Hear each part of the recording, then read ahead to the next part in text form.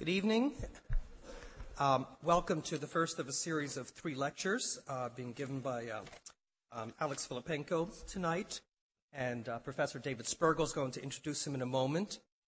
These lectures are being jointly sponsored by the Princeton University Press and the Public Lectures Committee at Princeton University.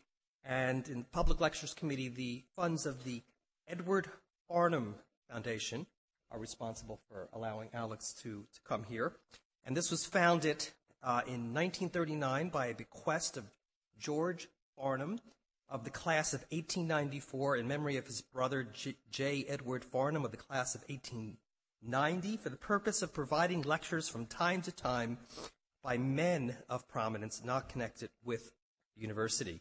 So when I informed Alex of this tonight, he was very surprised, especially in the light of the current controversy going on about the gender roles in science as to why this hasn't been updated. But I don't know if you can update this or not. In any case, I'm going to turn this over to Professor Spergel, the Department of Astrophysics, who's going to introduce our speaker tonight.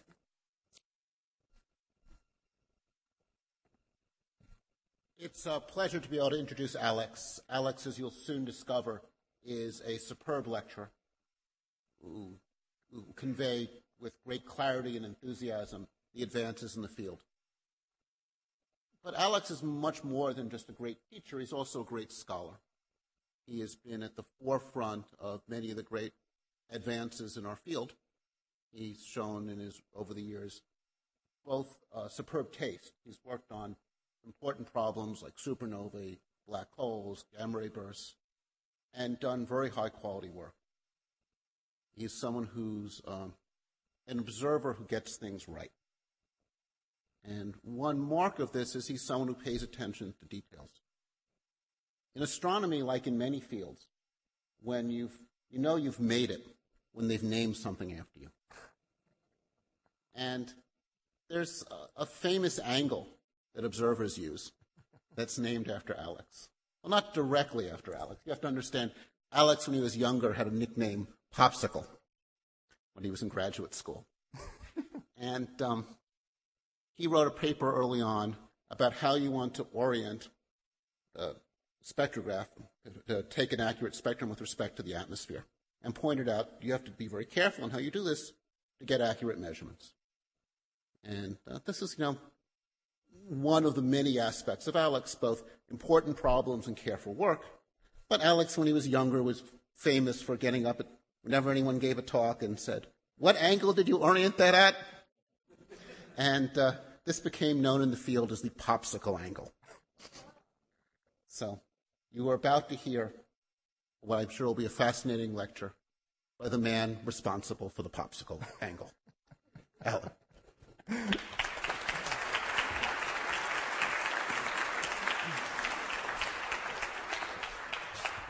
Well, thank you, David and Lee, for those kind introductions. I hadn't heard that term in quite some time, the popsicle angle. Popsicle was the nickname given to me by my thesis advisor, Wallace Sargent.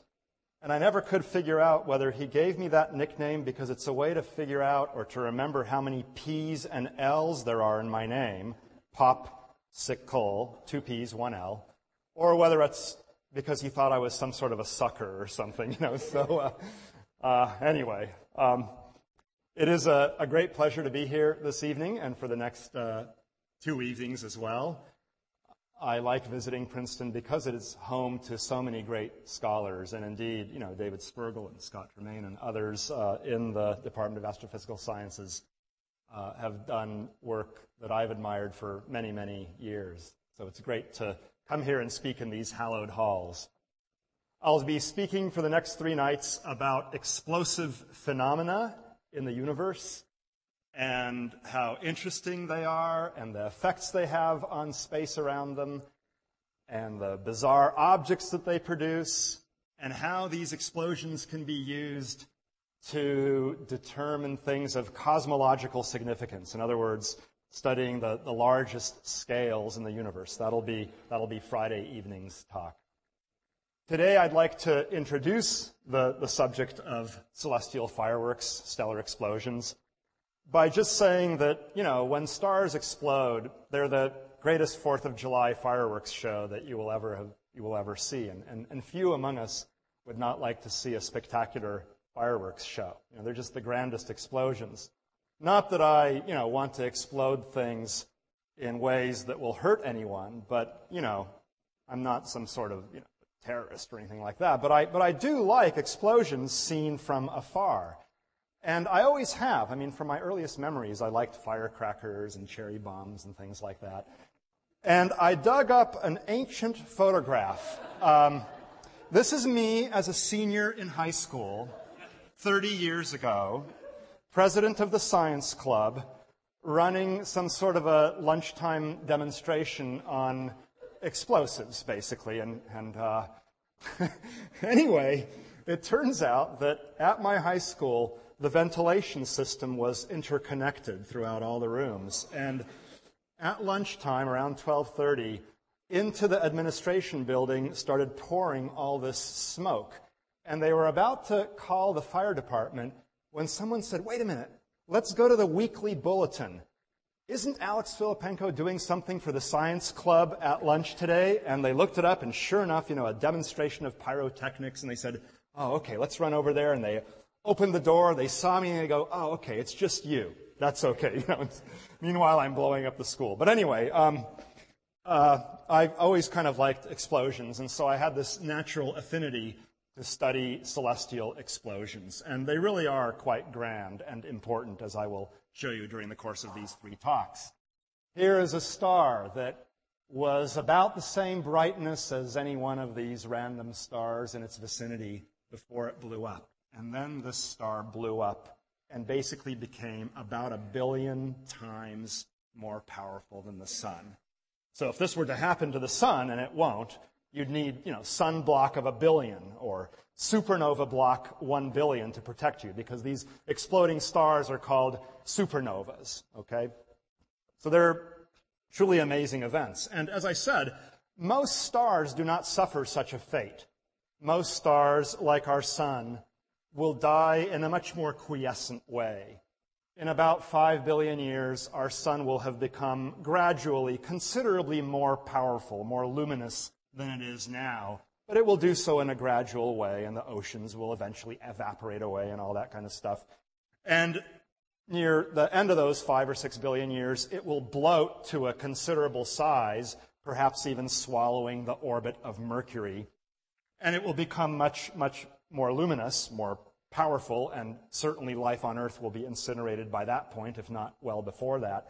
But it won't actually explode, okay? When it becomes this giant star, this red giant, it will gently sort of burp away its outer atmosphere of gases in a series of what I call cosmic burps, and they end up looking like pretty nebulas like this, little clouds of gas surrounding a previously giant star that is now becoming denuded. The outer atmospheres are being chucked away like this, leaving behind just the hot inner core of the star. And we don't know exactly what our sun and its environment will look like, but it'll look generically like some of these objects. If we could dim the lights a little bit, I think that some of these images would look a lot prettier. Don't dim them all away. That can be sleep-inducing, but that's fine. Great. So our sun will die in this sort of a fashion, and what will be left of the sun is just its cinders, which will be very small. Roughly half of the mass of our sun, the current mass, will remain, and it will be in an object roughly the size of the Earth. This one is actually a little bit smaller than the Earth, but it'll be roughly the size of the Earth. And it'll be a very strange sort of material, because it got something like half the mass of our sun compressed into a volume roughly the size of the Earth. That's a very weird kind of material. It's called degenerate matter by quantum physicists, not because it's morally reprehensible or anything like that, but this is simply the name given to this matter that forms a white dwarf. And our sun will form this white dwarf, and then it'll just float around in our galaxy for billions upon billions of years. So that'll be the end of our sun, and that is in fact the end of most stars. But a small minority of stars die in a much more spectacular way. At the end of their lives, they go through an uncontrolled chain of nuclear reactions, or their central part collapses and the outer parts get ejected away. I'll talk about these mechanisms in more detail tonight. But in one of these two fundamental ways, the star basically blows up, leaving either nothing at all behind or an even more bizarre object than a white dwarf, a neutron star, or perhaps even a black hole. And it's the black holes that I'll talk about primarily tomorrow evening. So these stars explode, and they light up the sky surrounding that star. So, if you were on a life-giving planet nearby, you'd have to really worry a lot. But from a safe distance, they're fun to watch. But they're also astrophysically important. They give rise to these bizarre objects, neutron stars and black holes, where physicists can test physical laws in conditions that are simply not reproducible in terrestrial laboratories. We can't make these kinds of objects in our labs, yet we can study them out in space. So they're useful for increasing our understanding of physics. Moreover, these explosions can compress clouds of gas in their vicinity, and these compressed clouds can gravitationally then contract and give rise to new stars. So in fact, the death of one star can help the process of star formation, of new stars being born, of stellar birth. So they're important in that respect as well. And they produce high-energy charged particles that are called cosmic rays, and some of them even come and interact with living tissue, causing mutations, most of which are bad, but some of which, of course, are good. And so supernovae contribute to the process of evolution of living things. And they heat up the gases around them, creating giant galactic fountains of hot gas spewing out of galaxies. So they affect the structure of the interstellar medium of galaxies, the space between the stars. So they have all kinds of effects on galaxies. And then, being so bright, they can be seen at vast distances, and we can use them to calibrate huge distances in the universe, as I'll discuss on Friday. And that process led to the discovery some years ago that the expansion of our universe is speeding up with time, accelerating, being propelled by some sort of a weird anti-gravity. And we realize this through studies of supernovae. So supernovae have assumed a central importance in astrophysics, in many, many subfields of astrophysics. But from the human perspective, their most important aspect is that they produce, during the process of exploding, and they expel into space the elements so critical to life as we know it.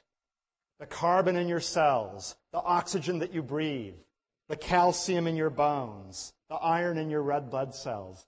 All these were either produced during the explosion or produced prior to the explosion, but expelled into space, making these elements available for the production of new stars, planets, and ultimately life. So when you look at a supernova like this and you watch it brighten and fade, and it takes a few weeks to brighten and then a few months to fade, what you're seeing is this colossal explosion, which is a runaway chain of nuclear reactions that's producing a lot of these heavy elements and ejecting them into space at speeds of thousands of miles per second. And these ejected gases then eventually mingle with other gases in space. Which you can see here, a supernova explosion, and then these synthesized elements, chemically enriched gases, expanding out and eventually mingling with other clouds in space. This process of the chemical pollution of the cosmos is what ultimately led to life as we know it. So here is the 1,000-year-old remnant of a supernova studied primarily by Asian astronomers in 1054. And when we analyze these gases, we can tell that they are enriched in heavy elements that just could not have been there prior to the star's explosion, or at least certainly not there at the time the star was born. Okay, there's just too many of these heavy elements. And over tens of thousands of years, these chemically enriched gases spread out, mingle with other clouds, forming eventually giant gravitationally bound structures such as this, which begin to collapse and then form in the interiors new stars. And they can't be seen in this optical picture because there's too much junk hiding the view. But with radio telescopes and infrared telescopes, you can actually see new stars being born there. Sometimes you can even see them with optical telescopes if they're in a relatively unobscured region. But here, two newly formed stars, or stars still forming.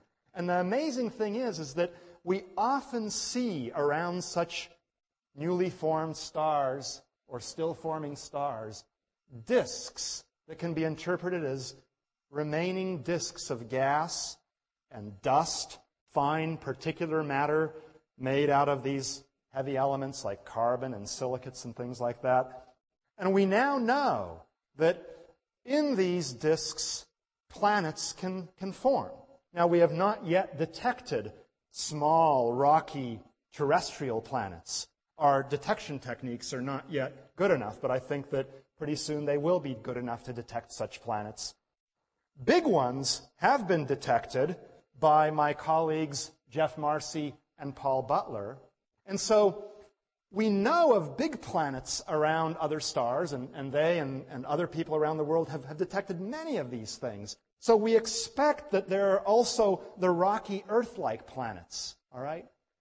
And on these rocky Earth-like planets, in some cases, presumably, conditions are good enough for liquid water to exist and for life as we know it to eventually emerge, and for eventually self-replicating complex molecules like DNA to emerge as well. All right? So it's this process of stellar death that makes the future, or the present of the universe, but the future as seen from that star's perspective, it enriches the future of the universe, making the universe so much more interesting and so much more complex with living things that can ask these questions and even solve some of these conundrums. So the discovery of planets around other stars has rekindled the age-old question of whether we're alone in the universe. Is anybody out there? And in particular, is there intelligence out there that is also asking these kinds of questions and slowly but surely coming to sensible answers? We don't yet know whether there are any other creatures out there. Certainly we don't know if there's any intelligent creatures out there. But it seems like it's a process that might be ubiquitous throughout the universe, this business of planet formation and the formation of complex molecules. And maybe primitive life is easy to form. Maybe intelligence at our level is very, very difficult to form. We just don't know yet, you know. But studies like this will eventually, I hope, tell us. Now, you might say, lots of evidence has been published that there's intelligent creatures out there. I mean, you've seen the headlines, aliens back Clinton. But I should just warn you that not everything that you read in newspapers and magazines is necessarily correct, So, I mean, Weekly World News, gee whiz, I don't think this is a refereed journal. But anyway, what's interesting is that periodically you get these headlines, and take a good look at this creature here. He seems to have changed parties a few years later, okay? Same general guy, but... And you notice they always seem to vote for the winner for some reason, Anyway, okay. Well, this process of life, we are made of star stuff, as Carl Sagan used to like to say. And that star stuff came from exploding stars. And I'd like to give you some of that evidence this evening. How do we really know this? Well, to study these things, we have to find them. But as I said, they're rare. Very few stars go through this process. So, a typical galaxy, which is a gravitationally bound system of tens or hundreds of billions of stars, might have only one such supernova per century, okay? So if I were a really cruel advisor, I would have each of my students looking at one and only one galaxy night after night until they find a supernova, and then they graduate and move on to greener pastures, you know. And it's hard work. There's actually a supernova in this picture, you know. You think it's this one here? No, that's a star in our own galaxy. How about that one? No, that's in our galaxy. That's in our galaxy. Turns out that's the supernova. But you wouldn't know it unless you took lots and lots of pictures of this galaxy and finally saw that there was something new in it. But if you restricted your attention to this one galaxy, as I said, it would be a pretty boring enterprise. So what we do is we look at many thousands of galaxies, because one supernova per galaxy per 100 years is statistically, mathematically, the same statement as one supernova per 100 galaxies per year. Each one of these galaxies is going to produce a supernova per century, but they're all going to do it on average in different years. So roughly one of them is going to produce a supernova in any given year. To improve your odds even more, you could monitor thousands of galaxies and get tens of supernovae per year. And then you could study them in detail and learn about all their properties and stuff. So if you look at thousands of galaxies, you might think that would be a really terrible thing to have your graduate student do. You know, people shouldn't be granted tenure if that's what they make their graduate students do, or tenure should be taken away if you make your graduate students look through telescopes looking for exploding stars. But in fact, it's really easy to do. You just use a telescope to take photographs of galaxies, and you look for arrows. And where there are arrows, there are exploding stars. You see it works that time, even twice in one galaxy. So by the process of mathematical induction, it must work every time, you know. So it's not so hard to find exploding stars, especially if you have a robotic telescope that's programmed to take pictures of more than 1,000 galaxies a night and something like 7,000 or 8,000 galaxies during the course of a week. Then it can, compare the new pictures with the old ones if it's properly programmed. And in my case, Dr. Weidong Li has very expertly programmed this robotic telescope to look at all these galaxies over the course of a week and to compare the new pictures with the old pictures. And usually there's nothing new in the new picture, but occasionally there will be something new, and then our software flags that with an arrow. But of course, there could be other things, like sometimes asteroids go flying through the field of view, and sometimes these energetic charged particles called cosmic rays hit the detector, and they masquerade as exploding stars. So you always need a good team of undergraduates who will look at the final images and decide which ones are really the exploding stars. And their job really isn't that odious, because out of maybe 1,200 images during the course of a night, the software will eliminate all but 50 to 100 as being uninteresting. And then the undergraduates look at the remaining 50 to 100 images and use their superior eye-brain combinations to determine which objects are worthy of further scrutiny. Okay? And they get their hands dirty with research early on, and then they go on to good graduate schools like Princeton. So anyway. So our Katzmann Automatic Imaging Telescope, KATE, which is running the Lick Observatory Supernova Search, has achieved amazing success in the past few years.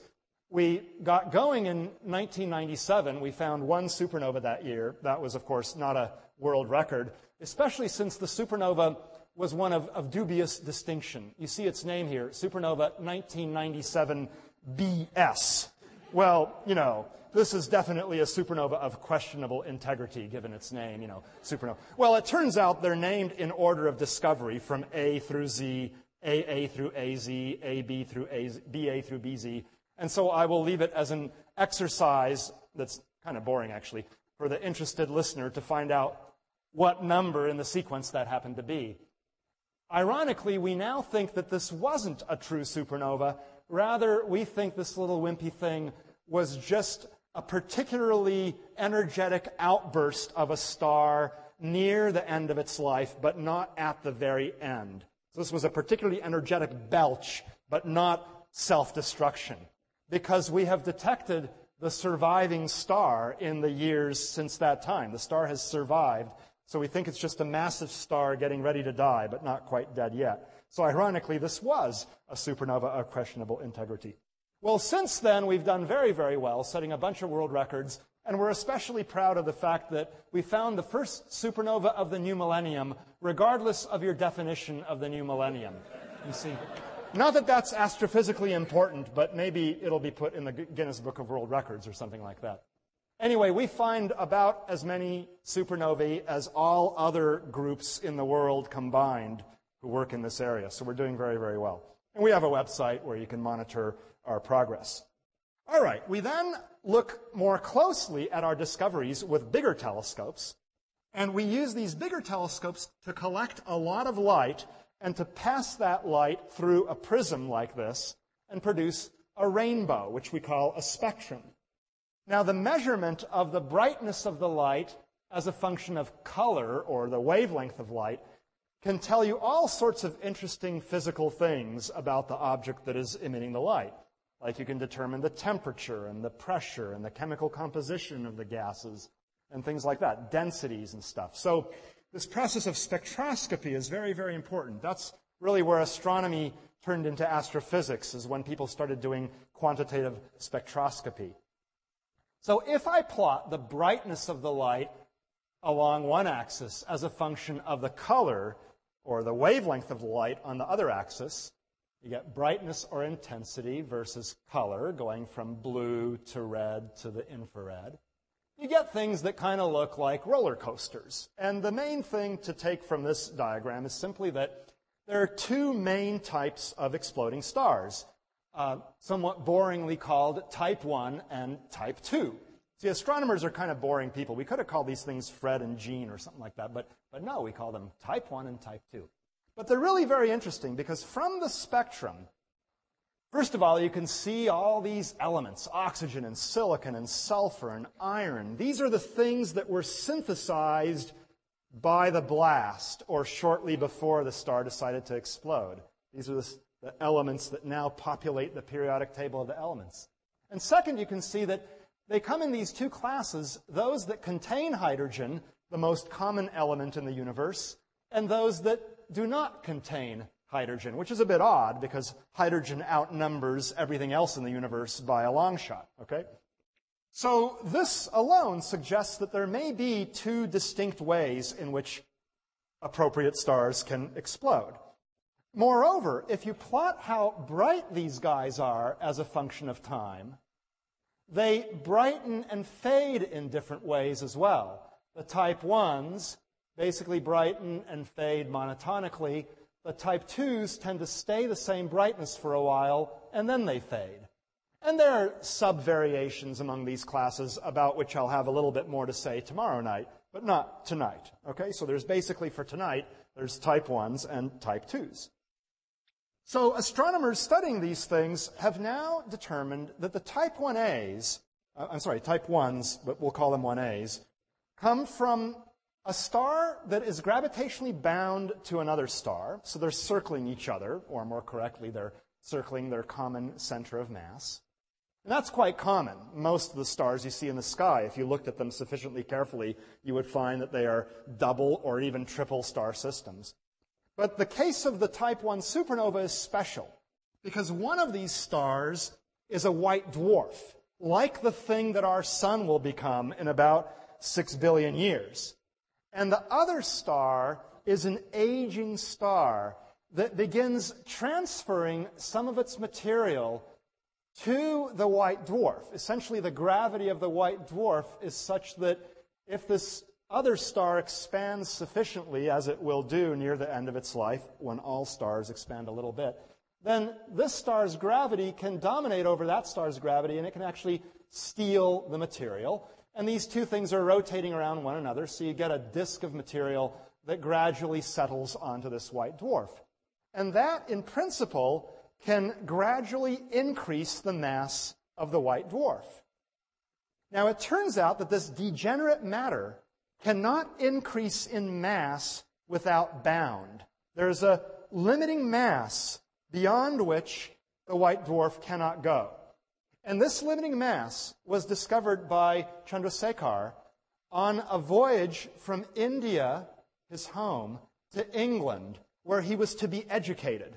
And during this long voyage, he did some calculations shortly after the birth of quantum physics and general relativity and things like that, and special relativity. And he figured out that when you put all these things together, there's this limiting mass beyond which a white dwarf can't go. And largely for this work that he did on his way to becoming educated, he won many decades later the Nobel Prize in physics. Okay, so that's a pretty good summer vacation, when you win the Nobel Prize for your work later on. Now, he didn't know exactly what would happen, but he just knew that that was a limiting mass. And now we know that one thing that can happen is that at this limiting mass, the white dwarf explodes. Basically, you get a runaway chain of nuclear reactions where the energy released by one nuclear reaction gets the nuclei near it moving faster. That increases their probability of undergoing nuclear fusion. So they then release energy, and they then increase the probability that their neighbors undergo nuclear fusion, and you get what's called a thermonuclear runaway. So this is basically a nuclear bomb, all right?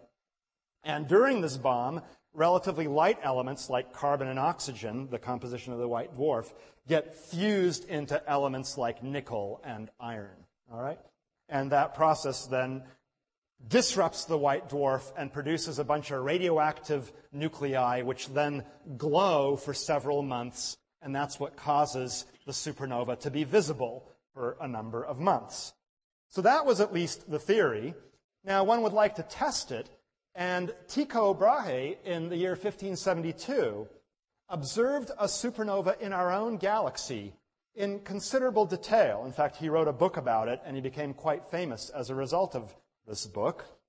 And this supernova, being in our own galaxy, is relatively nearby and has been studied fairly carefully at radio wavelengths and X-ray wavelengths and optical and all that. And we see now an expanding bubble of chemically enriched gases. And so one might think, well, gee whiz, if the white dwarf exploded, maybe the star that donated the mass to the white dwarf, making it reach its Chandrasekhar limit, maybe it survived and it's still there, right? We might be able to find the donor star if we search sufficiently carefully. So my colleagues and I, some years ago, started studying the visible stars in the direction of Tycho's supernova remnant, shown here in a Chandra X-ray observatory image. It's just kind of pretty, so we're just showing it here. But anyway, here's a bunch of stars along the line of sight toward this center of this supernova remnant. And we started studying these stars. In particular, we were trying to find a star with anomalously high motion, careening through the galaxy, as might be expected if its companion blew up, and now the system becomes unbound, and so the surviving star just goes zooming along. It's like a slingshot, effectively, okay? And we found one star in the general vicinity of where this supernova is thought to have occurred. We know it occurred X thousand light years away. I forgot how many thousands of light years. And it is screaming through our galaxy at a very fast rate. So we think that that's the surviving companion to this previously bound system. So we think that at least some supernovae of this kind occur as a result of this process of a normal star donating material to a degenerate white dwarf until it reaches this unstable limit. Okay? So that's kind of cool. So there's one of these guys, and it was fun to study these objects in some detail. Sorry, I showed you a type 1 before, but then the type 2s, I haven't yet told you what they are. And so here's a type 2, and we think they come from very different kinds of stars than these white dwarfs. These type 2s, we think, come from a very, very massive kind of a star, 10 or 20 or 30 times the mass of our sun, which near the end of its life becomes what's called a red supergiant. Now, a good example is Betelgeuse in the shoulder of Orion. You look at Orion, Orion's facing you, the left shoulder is one of these supergiant stars. And here is an image with the Hubble Space Telescope of this star. It's one of the few stars whose disk we can actually see. Most stars are too far away. They just look like points of light, even through a telescope. Here's the size of the star compared to Earth's orbit. Not Earth, but Earth's orbit would fit comfortably inside the star. Jupiter's orbit would barely fit inside the star. So this is a huge, huge star. It's a red supergiant star. And what we think is going on is that in the core of the star, elements have successively fused from light to heavy over many more steps than will ever be possible for our sun. Our sun is fusing hydrogen to helium, and then later on it'll fuse helium to carbon and oxygen. But there the process will start because our sun is not massive enough and doesn't have enough gravity in the middle to compress these carbon and oxygen nuclei to such a state where they're likely to fuse with one another. But a big, massive star has a huge gravity, a huge pressure in the middle. And so it can compress the carbon and oxygen nuclei so that they eventually form neon and magnesium, and then silicon and sulfur, and then eventually iron. So the ashes of one set of nuclear reactions become the fuel for the next set of nuclear reactions. Okay? All the way up to iron. And each of these fusion reactions liberates energy and keeps the star puffed up, keeps it alive, in a sense. But once you get to iron, the process has to stop, because iron is the most tightly bound of the common nuclei. Fusion of iron into heavier nuclei doesn't liberate energy.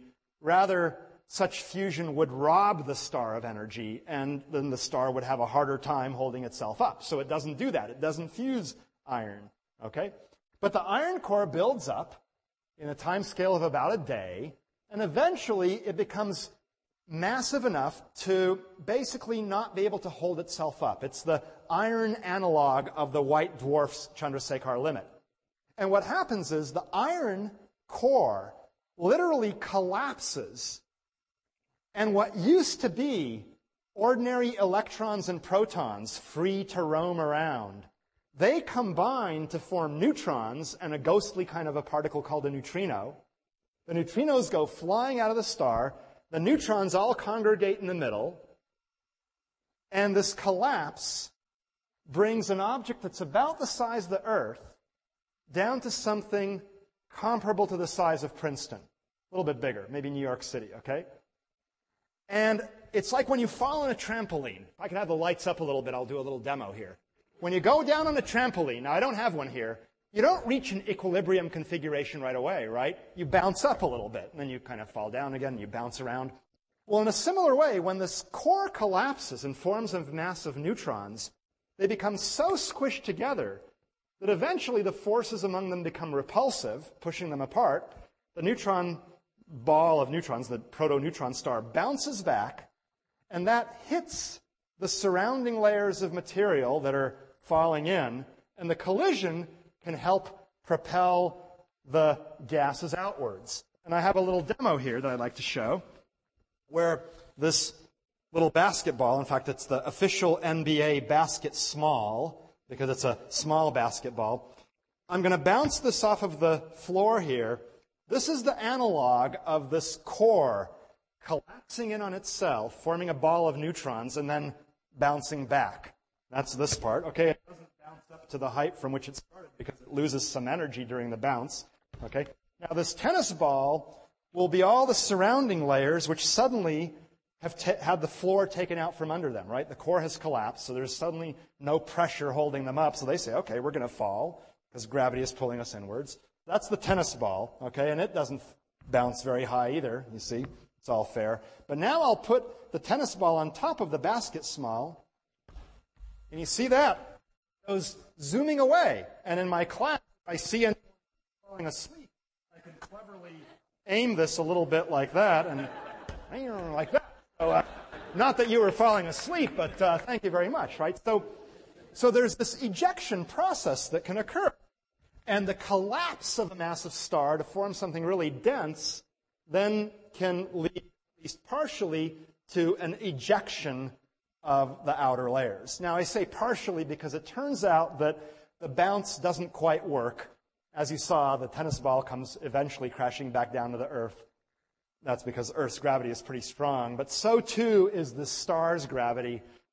The ejecta would only go out part of the way and then come crashing back in if this mechanical bounce were all there is to it. But it turns out that these little neutrinos that are emitted help push the material out and create a successful explosion. Now, this was first postulated by Fritz Zwicky, a brilliant but rather arrogant astrophysicist at Caltech. We can have the lights down again. Thanks. He was brilliant. He was years ahead of his time in a number of areas of astrophysics. But he thought he was pretty smart, and he thought his colleagues were pretty dumb. And, Caltech is a pretty good place. People there don't like to be called dumb. But he referred to his colleagues as spherical bastards, because they're bastards any way you look at them. And you don't make a lot of friends when you go around calling your colleagues spherical bastards, all right? So scientifically, he's my hero because, he did so many things. I'll talk about him again in my third lecture because he came up with the concept of dark matter, which pervades the universe decades before anyone else did. But personally, he wasn't the nicest guy. Anyway, here he's probably trying to show some of his dim Caltech colleagues what the core of a massive star does when it collapses at the end of its life. Now here, David Arnett, formerly of the University of Chicago, now at Arizona, is showing you what the Sears Tower would look like if compressed to the density, the mass per unit volume of a neutron star. It would be this little gumball. Okay, so the mass of neutrons that's left behind is like a gigantic atomic nucleus, but without the protons. But it's got about the same density as nuclear material, all right? Because all the electrons and protons have come together and formed neutrons. So you have this giant mass of neutrons. It's very, very dense. It's a very bizarre state of matter, okay? And it looks something like this. It's perhaps the size of a city, maybe 10 or 20 kilometers in radius, a big city, let's say, okay? And it's just a really weird thing that we've never been able to reproduce in the laboratory. And you might say, well, how do you really know that these things exist? Well, just one second here. You can tell that they exist because we've seen them in the middle of remnants that are thought to be associated with massive stars that exploded a few hundred years ago in the manner which I just stated. Okay, so there's a neutron star right there. It's still glowing because this is a supernova remnant that's only a few hundred years old, and you can see it glowing there. And some of these guys we even see pulsating. Here's the Crab Nebula supernova remnant. It's about 1,000 years old. And that star right there is pulsing, all right? Here you don't see it, or you see it only just barely, and there you do see it. And 33 times per second, it flashes on. Boop, boop, boop, boop, boop, boop, boop, boop, boop, like that. And what we think is going on is you've got a rotating neutron star with a strong magnetic field, okay? And this magnetic field is rotating, so that generates all sorts of electric fields as well. And these electric fields accelerate charged particles along this axis of rotation, and charged particles that are accelerated emit radiation. Now, the beam is continuous, but the whole thing is rotating. So if I'm rotating along like this with my laser beam, don't worry, flickering past your eyes won't do any harm. It's the lighthouse effect, okay? You see it only when it's pointing towards you, but it's on all the time. So many, many such pulsars have been found, and some have even been found in young supernova remnants. And so we really do think that this is what's going on, okay? Now, we would like to, however, really make sure that this is what's going on by watching the whole process from supernova explosion to the birth of a neutron star. After all, the remnants I showed you are a few hundred years old. We weren't there to observe the supernovae with modern telescopes. We're not exactly sure what those exploding stars would have looked like when they exploded. So it would be nice to really know that this is what the collapsing core of a massive star does. But in our own galaxy, it takes a long time to see supernovae. The last easily visible one was Kepler's supernova of 1604, and before that was Tycho's supernova of 1572. So if we just had to wait around for a supernova in our own galaxy, we'd be waiting for a long time, all right? But we lucked out, because in 1987, the light from a relatively nearby supernova was detected. It turns out one of these core-collapsing supernovae went off in a small galaxy known as the Large Magellanic Cloud, the Large Cloud of Magellan, even though Ferdinand Magellan was not the first to see it. That's one of two dwarfish galaxies that are orbiting around our Milky Way. And in fact, Professor Spergel has studied how big galaxies like our own occasionally munch on these little guys for lunch. Someday, these guys will become a snack of our Milky Way galaxy. But for now, they are their own little, diminutive galaxies. And this one's about 170,000 light years away. That one's about 210,000 light years away, which means we're seeing the light as it was, 170,000 years ago. But that's a stone's throw in astronomy. I'll get to cosmology on Friday, but, there we're talking about billions of light years. Few 100,000, that's your backyard. So in 1987, we saw a star explode in the Large Magellanic Cloud near this giant cloud of gas, which is the largest stellar nursery in our local group of galaxies. Big, massive stars are being formed there right now and have been formed there for the past few tens of millions of years. It turns out big, massive stars don't live a long time because although they have a lot of fuel to burn, they're burning it so quickly in the nuclear sense that they run out of fuel very quickly. And so we expect massive stars to die in about the same places where they are born. So the fact that this star went off close to this giant stellar nursery already suggested that it was one of these massive stars that went off. And indeed, subsequent studies showed that it was indeed one of these massive supergiant stars. And this was such a monumental event that, in fact, it made the cover of Time magazine. Bang, a star explodes, providing new clues to the nature of the universe. I mean, this is heavy stuff, right? It was really fantastic. I mean, I remember, hearing about this supernova going off. I happened to be observing at Palomar Observatory in California the night that it was discovered. But you can't see the clouds of Magellan from Southern California. They're in the southern hemisphere, pretty far south. So I couldn't do anything about it, but it was a very, very exciting time. So suddenly we had a star in our own backyard with which we could test some of these theories, all right? And indeed we did that. We tested them with modern telescopes. The first test was it a massive star that exploded? And indeed, there are pictures of the Large Magellanic Cloud, multiple pictures taken prior to the explosion, and we know exactly where the explosion occurred. And there's the star that exploded, the progenitor of this first discovered supernova of the year 1987. There's the progenitor star. It no longer exists. That star is a massive evolved star. We can tell it's near the end of its life.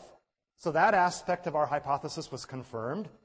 However, nature, as usual, threw us a little bone, a little wrench. It turned out that this was a kind of a star known as a blue supergiant, not a red supergiant. It's still a very massive, very powerful star, but it's not as big as a red supergiant. It's smaller and hotter. And we're still trying to figure out just why it wasn't the same as theory had predicted. And there are two main hypotheses. One is that the chemical composition of the Large Magellanic Cloud differs from that of the run-of-the-mill big galaxy, because big galaxies have lots of stars going off, and they tend to retain their heavy elements. Whereas little galaxies have fewer stars going off, and those that do go off tend to eject those elements out of the galaxy, because the galaxy isn't very much gravitationally bound. It is sort of, but it's harder to hang on to the gas. So little galaxies like this don't retain heavy elements as much as big galaxies do, And it turns out that the amount of heavy elements in a star can affect its structure, and that's what caused this star to be a blue supergiant rather than a red supergiant.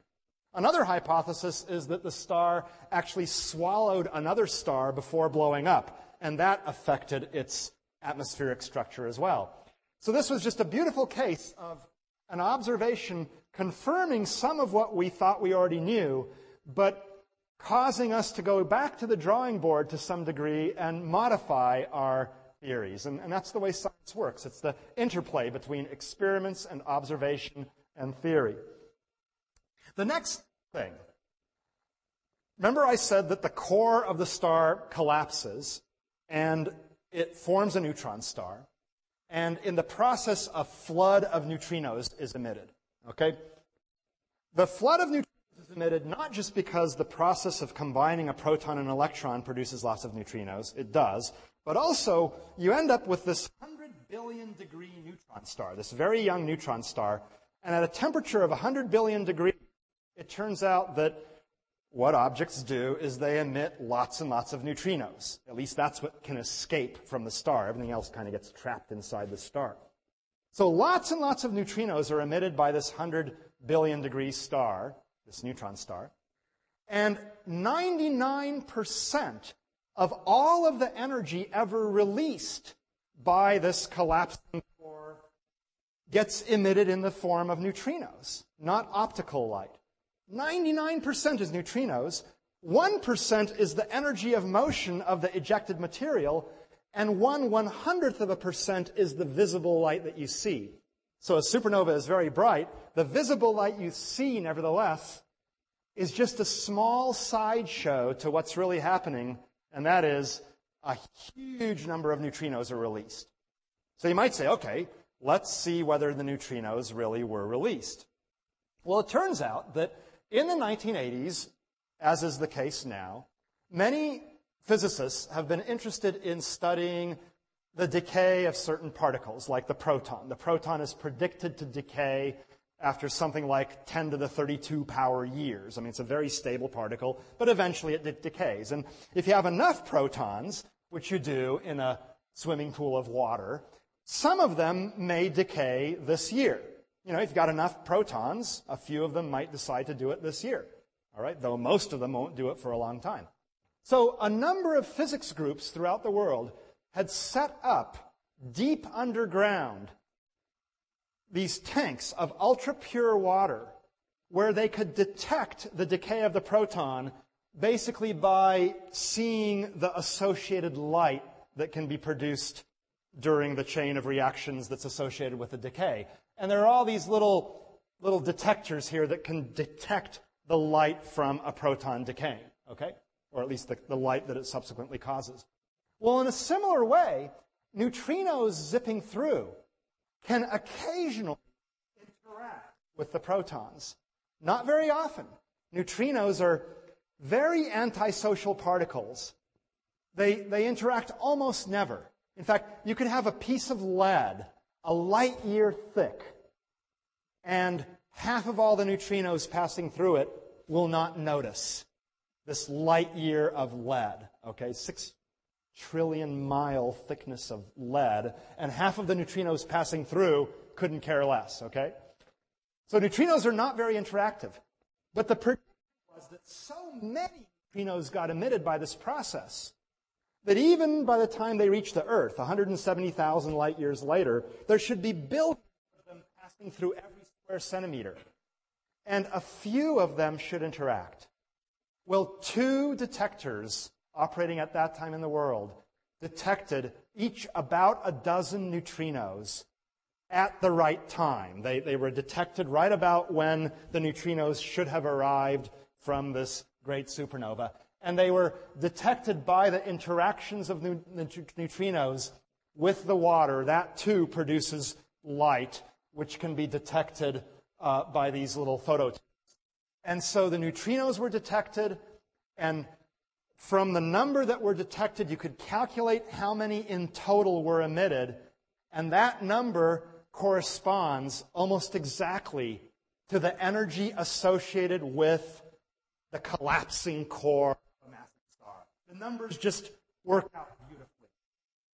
The massive core of a star collapsed, releasing this gravitational energy, but eventually converting it into neutrinos, a few of which were detected. Then the final prediction is that this massive explosion should, according to standard theory, produce and eject lots of heavy elements. Okay? Elements that weren't there prior to the explosion. Now, there's so much energy in an exploding star that you can get not only the elements up to iron that can be reasonably produced even by a star that doesn't explode, but the elements heavier than iron that require energy for their production, they can be produced in an explosion like this because there's plenty of energy to go around. There's, lots and lots of energy. So all sorts of nuclear reactions can occur that build up the elements heavier than iron and also build up many of the elements around the mass of iron. And so the detection of such elements would be sort of confirmation that this process is going on, the detection of elements that didn't used to be there but are now there and that are heavy and radioactive and stuff. That would be fantastic. So what astronomers did is they sent up some telescopes above Earth's atmosphere in rockets. Now, they don't stay above there very long. They come crashing down to the Earth. But in the brief amount of time that these telescopes aboard rockets were above the Earth's atmosphere, they were able to detect gamma rays, very energetic forms of electromagnetic radiation, even more energetic than X-rays. And the particular gamma rays from the supernova that were detected by these gamma ray telescopes come from the decay of one particular kind of radioactive nickel and another particular kind of radioactive cobalt and other particular kinds of radioactive elements that have very short lives. They don't exist for very long. They produce only certain kinds of gamma rays, so it's like a fingerprint. You see these gamma rays with those particular energies, you know that you're radioactive cobalt. It's as simple as that. It's like a crime detective scene. You got the fingerprint. Gamma rays from short-lived forms of radioactive elements were detected from the supernova. They had to have been produced by the explosion.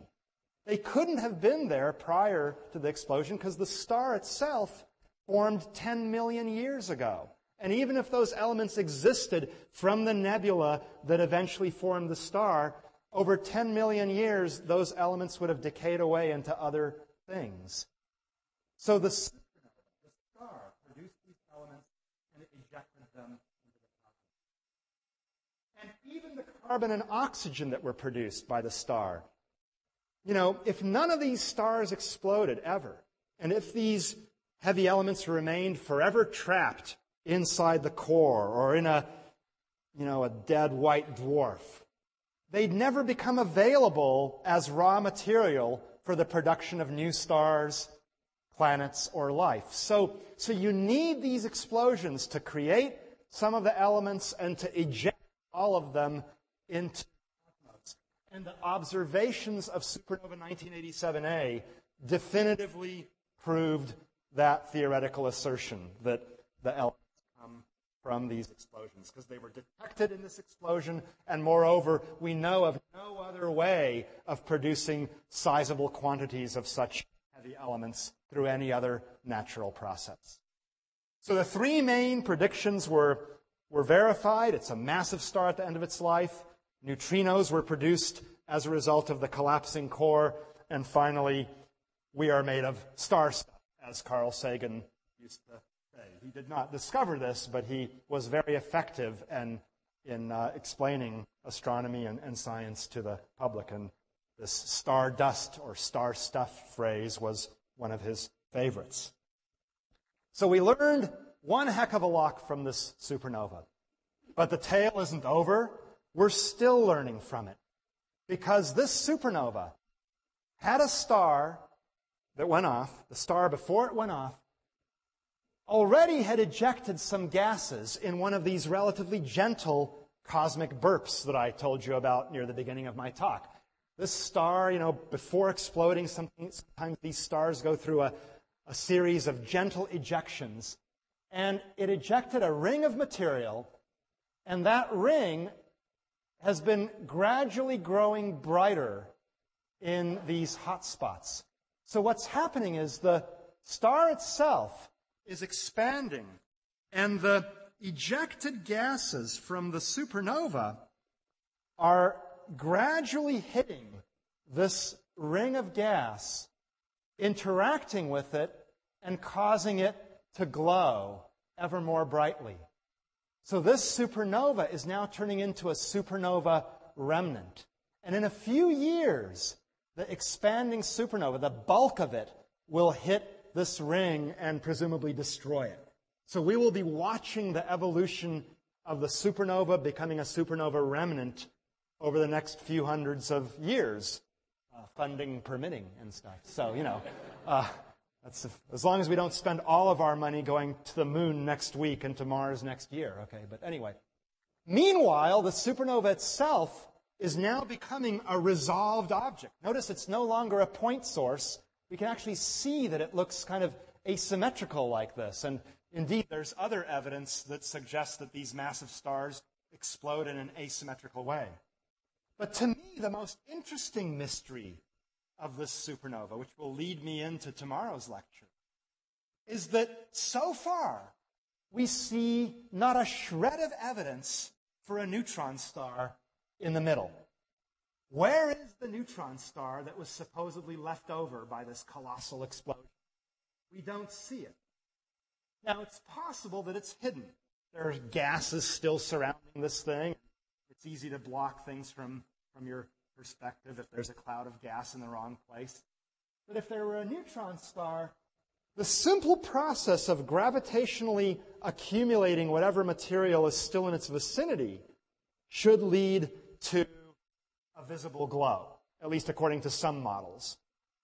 Other astronomers, however, say that this is evidence that maybe this star collapsed to form a neutron star only temporarily. We know that it did temporarily because neutrinos were emitted. But maybe after a short time, that neutron star found itself to be too massive to continue holding itself up. And maybe it continued to collapse to form something even denser, a black hole. A region where material is compressed to such a small volume that the local gravitational field is sufficiently strong to trap everything, even light. So nothing can escape. So here's a picture of a black hole, my prize-winning picture of a black hole. If anyone wants to buy it, for you, special price, $5,000, okay? But you can easily take one yourself by keeping the cover of your camera on. In general relativity, what a black hole is a region where space and time are so severely warped that light can't escape. In a sense, in trying to dig its way out of this tunnel, it loses all of its energy. So by the time it gets out, there's no light left. It has ceased to exist. So basically, light can't get out. That's one way of thinking about a black hole. Another way of thinking about it is it just circles around. It just can't go in this direction. But in any case, we think that some massive stars collapse to form a black hole, not a neutron star. And although the jury is still out for supernova 1987A, tomorrow I will show you that some massive collapsing stars probably do fall sufficiently inwards that they form a black hole. And in that case, if you're ever near one of these things, abandon hope, all ye who enter here. You won't get out if you get too close. So if you want to study this for your PhD thesis, be sure to stay safely outside of one. Thank you very much. I'll be glad to entertain questions.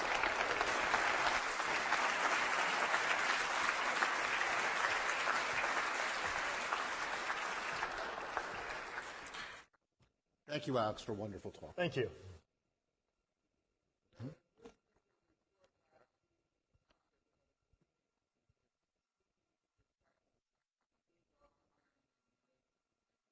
Yeah, I'll repeat the questions. I think that'll be easier, maybe. But there was an article in the newspapers a couple of weeks ago about an object that went off in 0.2 of a second and gave off as much energy as all the stars in the Milky Way. I'll say more about a class of objects that's like that tomorrow. They're called gamma ray bursts. Although this particular case was probably not a classical gamma ray burst that comes from the collapse of a massive star near the end of its life. Rather, this particular object was probably a weird class of a neutron star with an enormously high magnetic field. It's called a magnetar. And readjustments in the crust of that star or other methods of readjusting itself can, we think, give rise to such vast amounts of energy. But yeah, I'll be talking about a related kind of object, gamma ray bursts, tomorrow. So they can give off tremendous amounts of energy in a very, very short amount of time. But let me just say, that's not to say that that event dwarfs what I was telling you.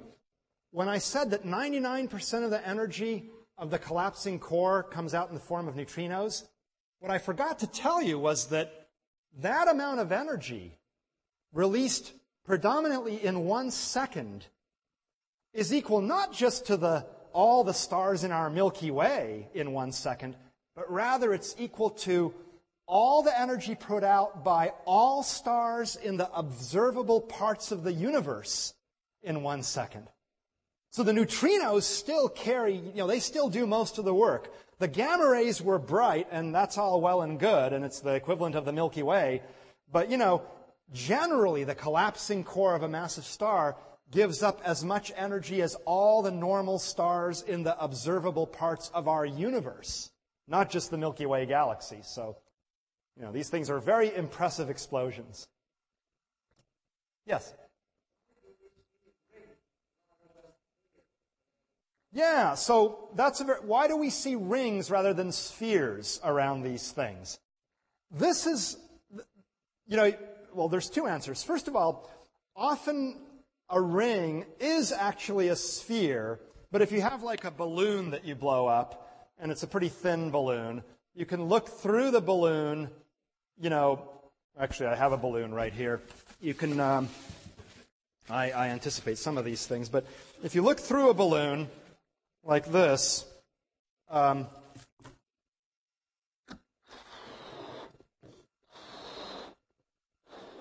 okay. So if you're looking through the middle of it, you're looking through a thin layer of rubber here and a thin layer of rubber in the back. So you're not looking through much rubber. If you're looking along the edges, you're looking tangentially through the balloon. And if the balloon has any intrinsic thickness whatsoever, your path length through that tangent point is actually pretty long. So the gas looks brighter and it looks like a ring. However, in this particular case, we actually know that it's a ring, not a balloon, because it's too dark. It's about the same darkness there as it is there. And that's not the case for a balloon. You see rubber here, no rubber there, and then lots of rubber along the edges. So this thing really is a ring. And this is one of the reasons that some people think that the star that later became this supernova merged with another star prior to exploding. Because the process of merging means that you already have a well-defined plane, sort of an equatorial plane, along which there's a lot of rotation. There's not much rotation in the opposite direction. So these two stars merge. The merging causes the resulting star to be spinning quite rapidly. And then this gentle process of cosmic burps, this gentle ejection that I talked about, preferentially loses material along the plane of rotation because the material is held less strongly there than there. It's kind of like if I were to spin really rapidly, my jacket would go out like this because in its frame of reference, the jacket feels an outward force, a centrifugal force. Kind of like what you feel at these amusement parks if you're on a rotating wheel, okay? So the gas in the equatorial plane feels a centrifugal force, and it gets ejected more easily, forming quite naturally these rings instead of spheres or ovals. That's a good question. Yeah, in the back there.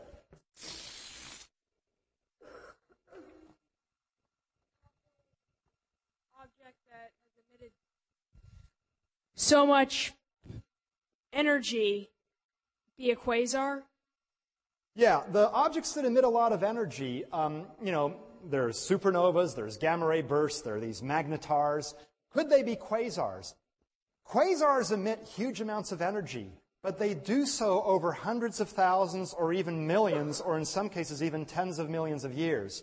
So they are much more steady in their production of energy, whereas these things are explosive. They're bursts, they happen for a short time. The quasars are thought to be powered by a giant black hole having tens or even hundreds of millions of times the mass of our sun, gradually swallowing material in its vicinity. And that swallowing process tends to emit energy. It's basically gravitational energy, like in the collapse of a star, but it happens over millions of years rather than just over a couple of seconds. So these bursty things we think are not quasars, but certainly quasars are among the most energetic objects in the universe. Yeah. Yes?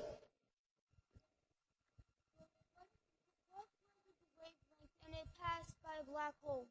I'm sorry, what if? Light was a wavelength. Would a black hole affect it at all? Or If light is a wave. and not made of particles?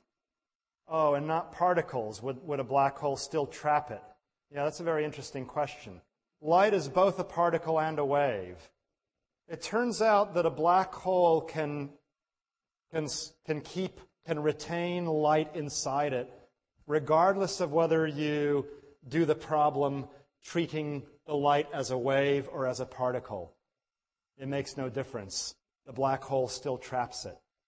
But it is true that in certain other kinds of experiments that we do in laboratories here on Earth, the behavior of light depends very much on the kind of experiment you're doing. Some experiments tend to highlight the wave aspects of light, and other experiments tend to highlight the particle aspects of light. But a black hole doesn't discriminate. Traps everything. Yes?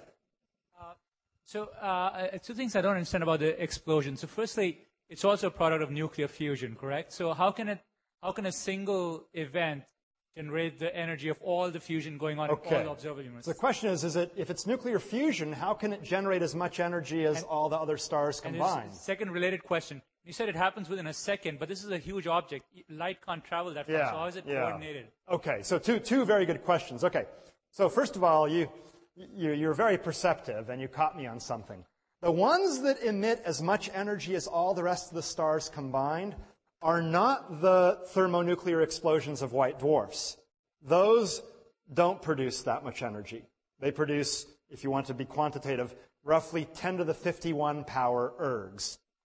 But the core collapse guys produce 10 to the 53 power ergs.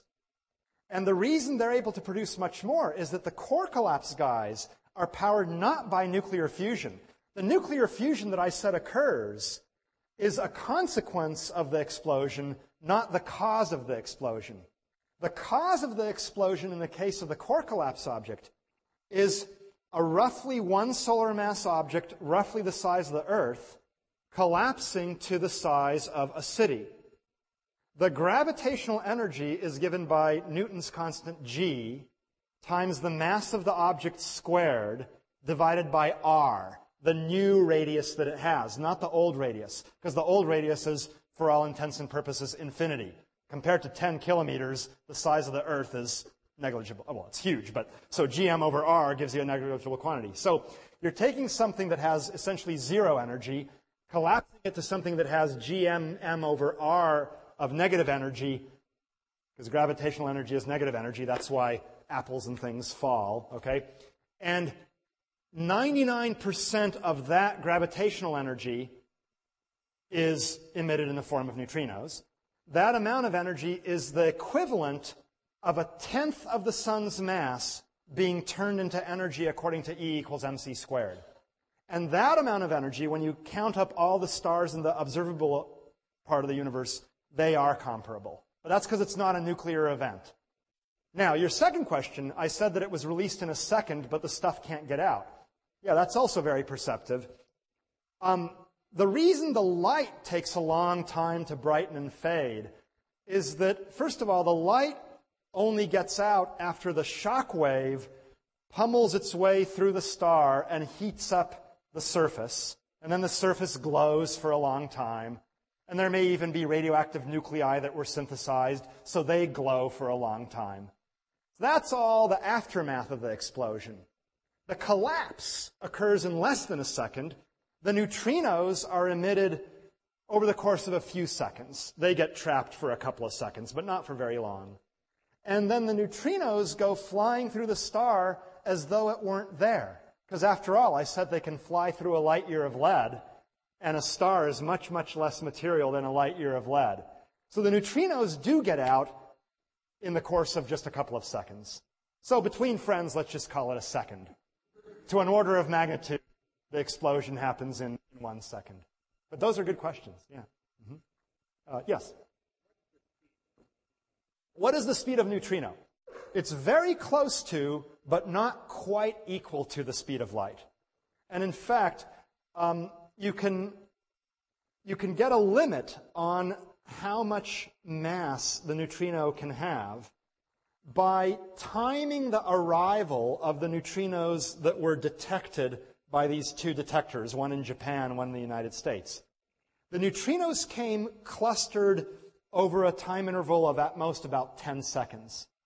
If you had a whole bunch of tennis balls and you give them a big kick, some would be given a lot of energy, some would be given only a little bit of energy, and so over there somewhere, the arrival time of all these tennis balls would be spread out over a considerable length of time. The fact that all these guys arrived at basically the same time, to within a few seconds, means that the rest mass, the mass at rest of the neutrino, has got to be very close to zero. The data were even consistent with zero. You couldn't tell. But more recently, there are other experiments of neutrinos coming from the sun by an observatory in Canada called the Sudbury Neutrino Observatory, which has made measurements that are most easily interpreted under the hypothesis that neutrinos do have a little tiny bit of mass, and this actually also allows them to change from one type to another. You may have heard of the solar neutrino problem. Not as many neutrinos are being detected from the sun as there have been. That's because quite a few of the neutrinos on their way from the core of the sun to us turn into a type that was not readily detected by the experiment which for the past few decades has been trying to detect them. So it was only detecting a fraction of them. The SNO experiment has now found that, there's more neutrinos than was thought to be the case from these other detections. And so that's most easily explained if the neutrino has a little tiny bit of mass. So given its energy and a tiny bit of mass, it travels close to but not quite at the speed of light. Yeah. Yes, in the back there.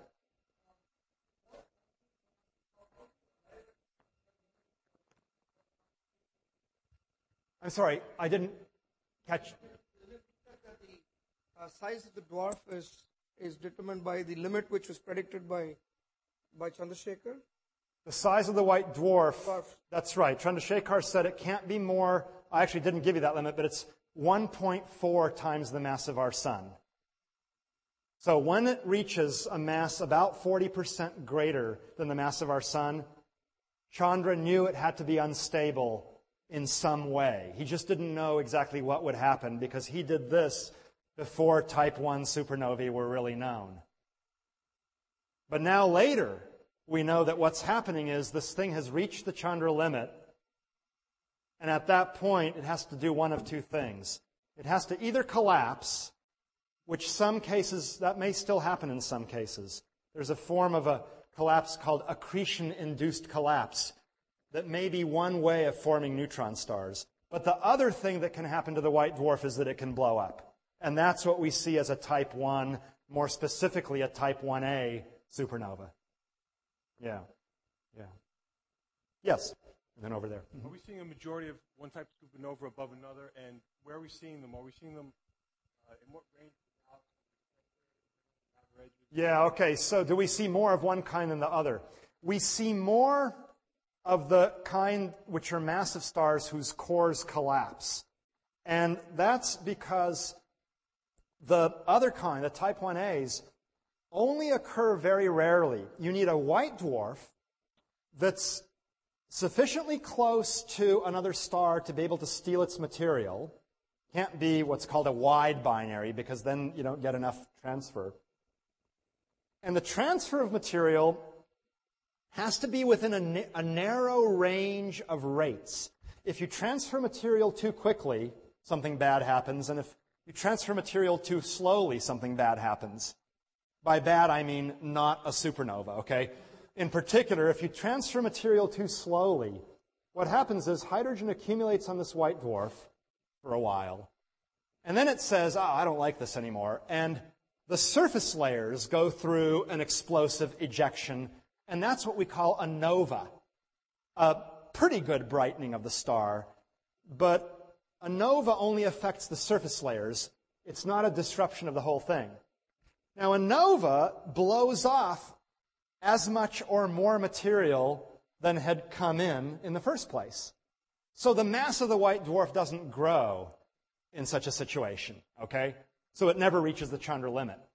If you accrete mass too quickly, then what happens is you form an envelope of hydrogen, and the thing, when it goes off, will not have a spectrum devoid of hydrogen.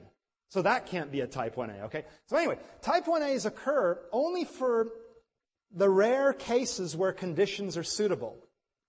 And moreover, you have to wait a long time for a white dwarf to become a white dwarf and for the companion star to start spilling material over. And so they turn out to be very rare. The massive stars, well, they intrinsically are a lot rarer than low-mass stars, so you might think that they don't produce supernovae very frequently. But it appears that massive stars have pretty much just one way to die. They form a supernova. Maybe in some cases they form a black hole directly and are simply invisible. You know, that might happen. But the majority of massive stars appear to die by forming a supernova. So even though massive stars are much less numerous than low-mass stars, the conditions for forming a supernova are much better, you know, and so most of them form a supernova. So we see them going off more frequently. Now, as to where they occur, the core collapse supernovae only occur in regions where there's evidence that massive stars have formed in the relatively recent past, like in the last 100 million years or a few tens of millions of years. Because if there's only an ancient population of stars, well, all the massive ones will have already burnt out, and all you're left with are the low-mass guys. All right?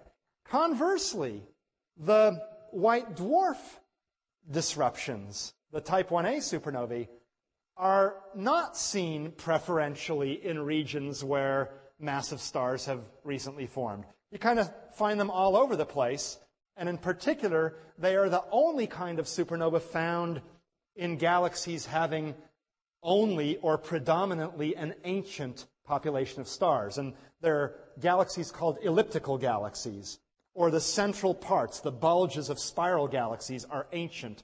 That's where we tend to find these type 1A supernovae. So the type 2s are in spiral arms, where stars form, and the type 1As tend to be in older stellar populations. Okay? Yeah, over here.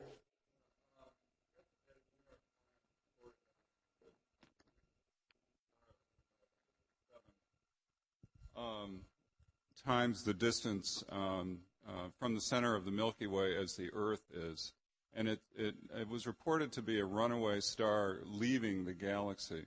And I was curious to know if your collapser explosion models actually have enough energy to account for such a phenomenon. Yeah.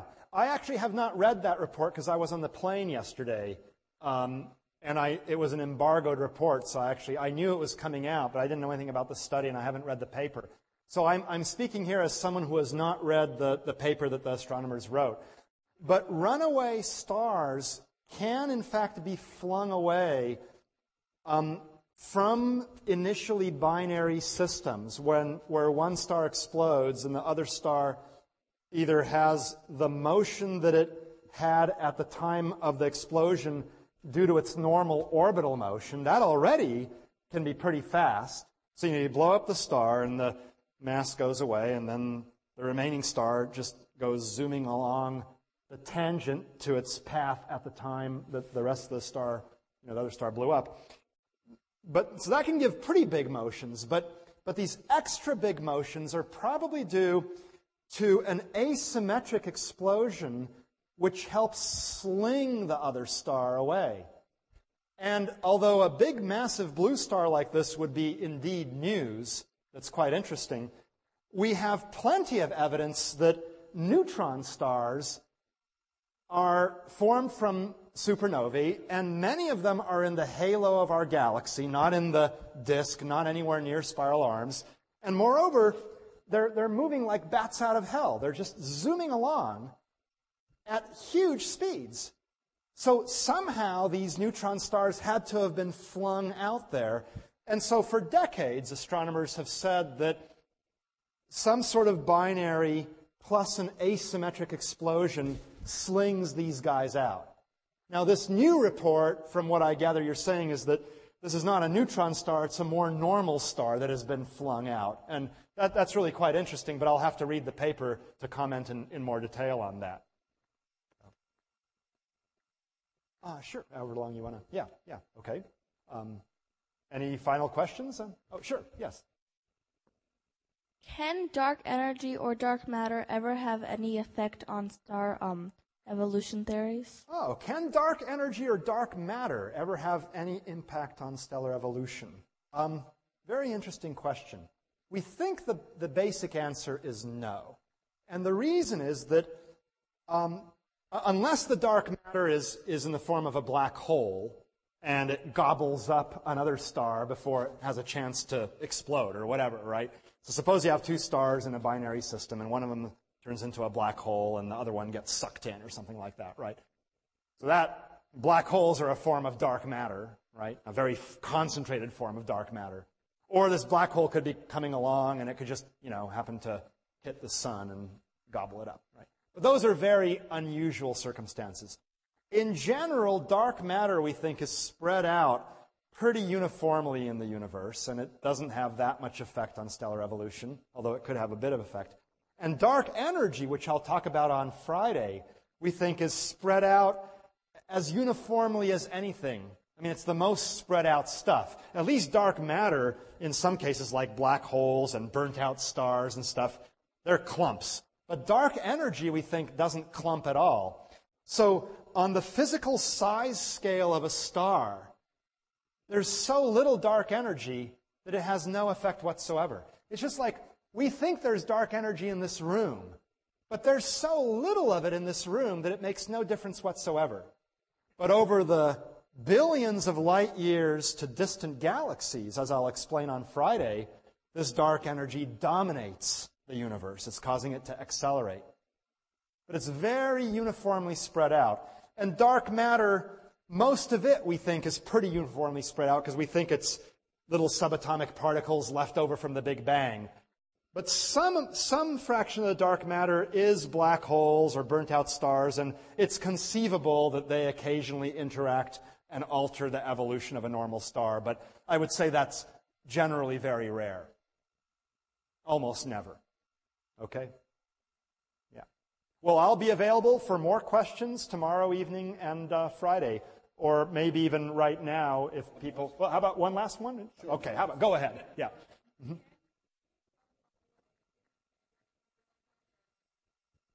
Than it had before? Oh, can a star give out more energy as a supernova than it had before? Absolutely. A supernova gives out, well, if you count the neutrinos, as much energy as all the stars in the observable part of the universe. But even the visible energy, which, as I said, is only a small percentage of the total, 1/10,000th, that energy that we see over the course of a few weeks or a few months total easily exceeds the total energy given out during the normal life of the star.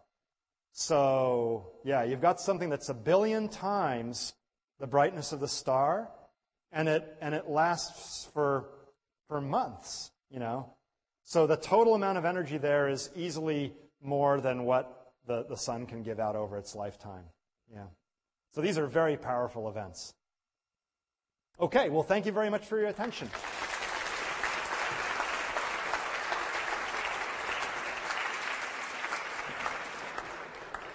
Just remind you, Alex will be here Thursday and Friday, and I'm sure we'll hear exciting talks those days as well. Thank you. Same time, same place.